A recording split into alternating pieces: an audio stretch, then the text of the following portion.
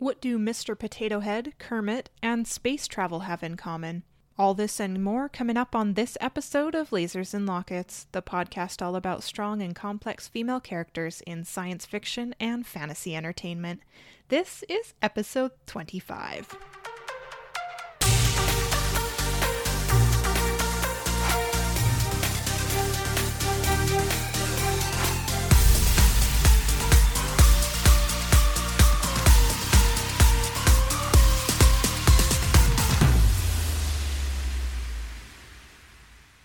I'm your friendly neighborhood host, Lee. Welcome back to the show.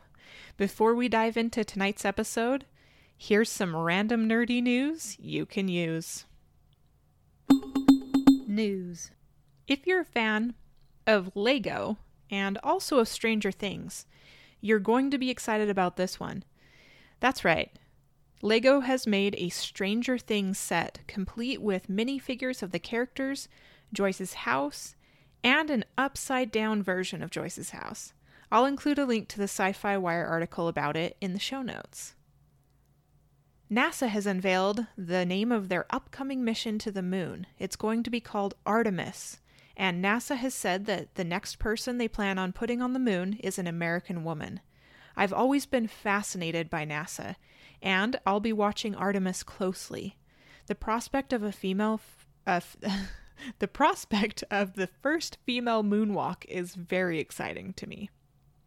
Lastly, I found a super awesome infographic showing the most talked about Avengers by state. My home state shows Captain Marvel. I'd believe it, because I talk about her at least 2 to 5 times per week, or more. All right, let's go ahead and dive into the show. If you haven't guessed it from the title or the teaser, tonight's episode is about the funny and witty space exploration show, The Orville. The best way I can describe The Orville is as the best non-Star Trek Star Trek on television. Originally, I thought it was sort of a Star Trek spoof, but I have found myself enthralled each week, and I really fell in love with the characters. It really scratches that itch for a fun, hopeful sci-fi series. The series isn't perfect by any means, but Seth MacFarlane has proven he can write an engaging, fun, and complex series full of interesting storylines, character exploration, and some really great female characters. I believe the series' strongest suit is its female cast, but we'll get into that in a moment. First, I want to explore the overall pros and cons I feel this series has. As far as positives, the women on the ship do so much more than just standing behind a console or falling into traditional roles. The strongest person on the ship is a female. The show also sets up characters and develops them beyond a surface story. Seth MacFarlane got so many great little Star Trek-y details correct. The show titles, the music, the fact that the computer is Seth's sister, that's a really nice touch. In Star Trek, as you probably know, the voice of the computer was Majel Barrett Roddenberry, Jean's wife. I also love that the captain doesn't look down on the women of the series or try to pigeonhole them into a specific role. He looks at them for guidance and doesn't dismiss their feedback simply because of their gender. This series, much like Star Trek of old, also tackles some really difficult topics in a way that provides a hopeful outlook on the future, and I love the pop culture references throughout. I think they're used to great effect. From an episode using Rudolph the Red-Nosed Reindeer in an attempt to prove that to an all-male species that being a woman isn't a weakness, to an almost Black Mirror-esque episode where they encounter a planet governed by an unstructured democracy based around social media upvoting and downvoting, to providing a species that has a zoo full of different species itself, with an entire database of reality television to satisfy their desire to observe humans. It's a lot of fun. Seth MacFarlane seems to understand how pre-Star Trek Discovery, yes, I believe The Orville to be a far superior show to that abomination. We'll talk about that maybe a little bit later. But He understands how pre-Star Trek Discovery dealt with social issues, and he incorporates both humor and drama into the series almost flawlessly. He understands and demonstrates that you can discuss current social issues, but you don't have to pick a side and keep jamming it down the throats of your audience for 45 minutes. You can explore both sides of the issue and leave it up to the audience to decide what they believe. This shows an incredible amount of social awareness and is something that I have always appreciated about Star Trek and now the Orville. The other main thing that I absolutely adore is how the Orville nails the tone of Star Trek. The ship is brightly lit. There's hope in that brightly lit ship, and its visual style is so inviting. You want to spend an hour with the crew and escape to that universe.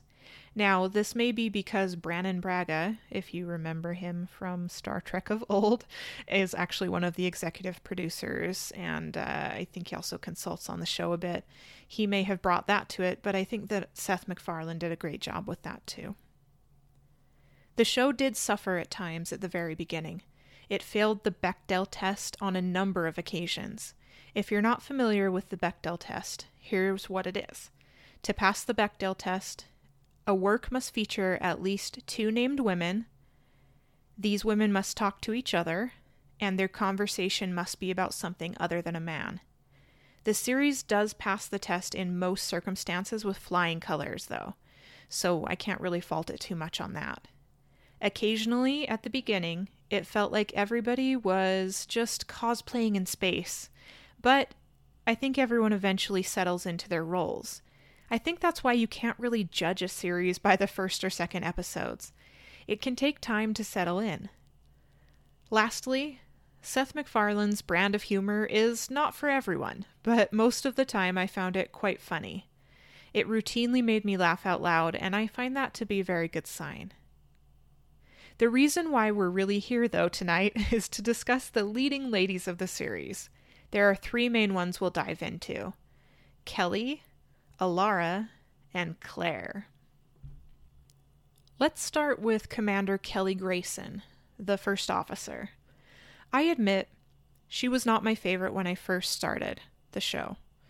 It felt like she was simply brought in as an antagonist to Ed Mercer, the captain. See, she's Ed's ex-wife, and he caught her cheating on him. Kelly becomes so much deeper than that, though, so stick with her if you're a little unsure at the beginning. Kelly's strength is her intelligence and her ability to think outside the box. She's quick-witted and strong-willed, and she's not afraid to admit when she's wrong. I think I would have hated if all Ed and Kelly bantered about was the affair and Ed being the jilted husband.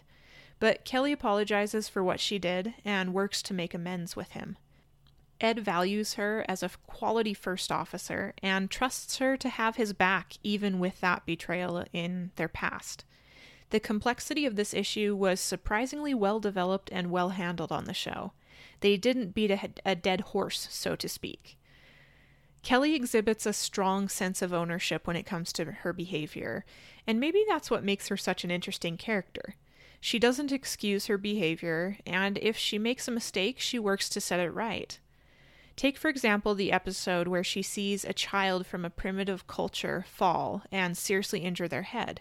Instead of following the Union's form of prime directive, the cultural contamination directive, she heals the child with a medical tool. The planet forms an entire religion around her, unfortunately. She works hard to correct their misconception, though. Her heart is in the right place. Maybe that's something that I always enjoy about her, too, her heart, and that she tries to do the right thing in almost any circumstance. Kelly trusts her instincts, and one of the largest lessons she teaches others on the ship is to trust their own instincts as well. Kelly is so intuitive and in touch with who she is. This is part of what makes her a strong first officer. She's questioning and doesn't take anything at face value. She's always observing and often sees things that Ed and the others overlook. She commands respect, and many of the other crew members look up to her. I love her friendship with Alara. It's one of the funnest parts of the show. A couple of my favorite episodes involving Kelly were in season 1. In one episode, Kelly is taken captive by an insulated and non-self-aware society. They fear her and begin to torture her, and it shows her personal inner strength. They couldn't break her. She used her humor and her resolve to handle the Inquisition until help could arrive. I found it a pretty powerful scene because it showed that it's okay to be rescued. You can't always do everything on your own. And it also showed that the human spirit is stronger than the ignorance of external forces. Another of my favorite season 1 Kelly episodes is when she concocts a plan to stop a krill ship from destroying a research outpost and keep them from a very dangerous technology at the same time. It was one of those moments of hilarious triumph when a giant tree suddenly bursts forth from the krill ship. It felt a little like Hitchhiker's Guide to the Galaxy at that moment, and I loved that. Let's step into discussing Lieutenant Alara Catan now. She's probably my favorite on the ship so far. Alara is a Zalayan, and she is the strongest person on the ship. You learn a lot about Alara's history and family dynamics in Season 1, Episode 10. I think the title is Firestorm or something along those lines. Zalayans seem to value intelligence over strength, even though they're super strong people. And Alara's parents act as though she's a failure for choosing to serve in a military capacity instead of finishing university. Instead of falling into the typical science or other kind of role that women usually fall into on these types of series, she's the head of security on the Orville. She kicks butt, takes down bad guys, and protects the crew. There are so many times when the captain asks her to open this jar of pickles when he can't get in somewhere. He just steps aside and lets Alara take charge. She's so young, and yet she has such great leadership potential. The captain trusts her to take command of the ship on several occasions, and she rises to the challenge. I appreciate that the captain and others in leadership recognize her successes and provide her with opportunities to shine. That's something that the Orville does so well. They set the characters up for success, and I love that. I also love that Alara's been written as both strong, beautiful, as well as compassionate. She has a level head, but she also has a lot of heart. I think Alara suffers from a bit of imposter syndrome sometimes. Perhaps because of her age, perhaps because she feels inadequate. I'm not really sure, but she tries to overcompensate and makes some mistakes. Occasionally, some big ones, but she usually finds a way to correct them. Like I mentioned before, I love the friendship between Kelly and Alara. They strengthen each other and provide an outlet to talk about their fears and their frustrations. Kelly mentors Alara, but in a way that doesn't preach or talk down to her because Alara is a younger woman. It's a really symbiotic friendship. Alara becomes more confident as the series progresses, and that makes me very happy. There are some pretty great episodes with her. One of my favorite, which I've mentioned before, is Season 1, Episode 10. Firestorm harkens to one of my favorite Star Trek Voyager episodes, The Thaw. It's very fear-based, and you get completely enthralled in it. This episode is such an important one for Alara because it shows her rising above her fear and exhibiting incredible bravery. Captain Mercer gives a rather similarly stirring speech that Janeway gave about conquering fear. It doesn't have quite the same effect as when Janeway gave it, but I digress there. One of my favorite things about Alara is that she's aware of her weaknesses and she has a deep desire to overcome them. She's an excellent role model and provides great encouragement that it's possible to overcome pretty much any shortcoming. This leads us to the last of the 3 leads, Lieutenant Commander Claire Finn. Do you recognize the actress who plays her? Yep, she played a recurring character on Star Trek Deep Space Nine. Claire, though, on the Orville, holds the rank of Lieutenant Commander, so she's one of the highest ranked females next to Kelly, and she is the chief medical officer on the ship. She's naturally intelligent and compassionate and calm in a crisis. Claire is also a single parent who chose to give birth to and raise 2 children on her own. She didn't wait around for a partner to be able to fulfill this parental desire. Claire's parenting is a really wonderful aspect of the series. She shows vulnerability in learning to handle a teenager and a small child at the same time, and that vulnerability shows such a great strength. While she questions whether she's a good parent or not, she never stops trying. She tries to raise them to be good people. She tries to make sure that they choose the right path and to be kind to different people who are different than them. She tries to give them the best possible future. She tries to encourage them to be truthful in all things. I think that her story is a very compelling one for the setting of a spaceship, and it's so well handled. While I'm not a parent, I can only imagine how difficult it is to parent in normal life, let alone a spaceship. Claire forms an interesting friendship with Isaac, the artificial life form on board. He's on the ship observing humanoid development, and I think it's Claire's patience with him and her curiosity with his species that forms the unlikely bond between the two of them. Isaac often helps Claire with parenting or with watching the children or teaching the children if she's busy or away. It's a really fun relationship or dynamic on the ship. Claire's curiosity is one of her greatest strengths. She is fascinated by different species and the mysteries of the universe. In Season 2, Episode 2, I really loved a small moment toward the beginning of the episode, while the crew is watching a star suck a planet into its gravitational well. You get a glimpse of her curiosity in that moment, and she utters something in awe of the star's power and beauty. It's almost like she's a little kid again. I think perhaps the reason why the Orville and its female characters are so strong, the strongest part of the series, is because of their diversity in age, life experience, race, species, and abilities.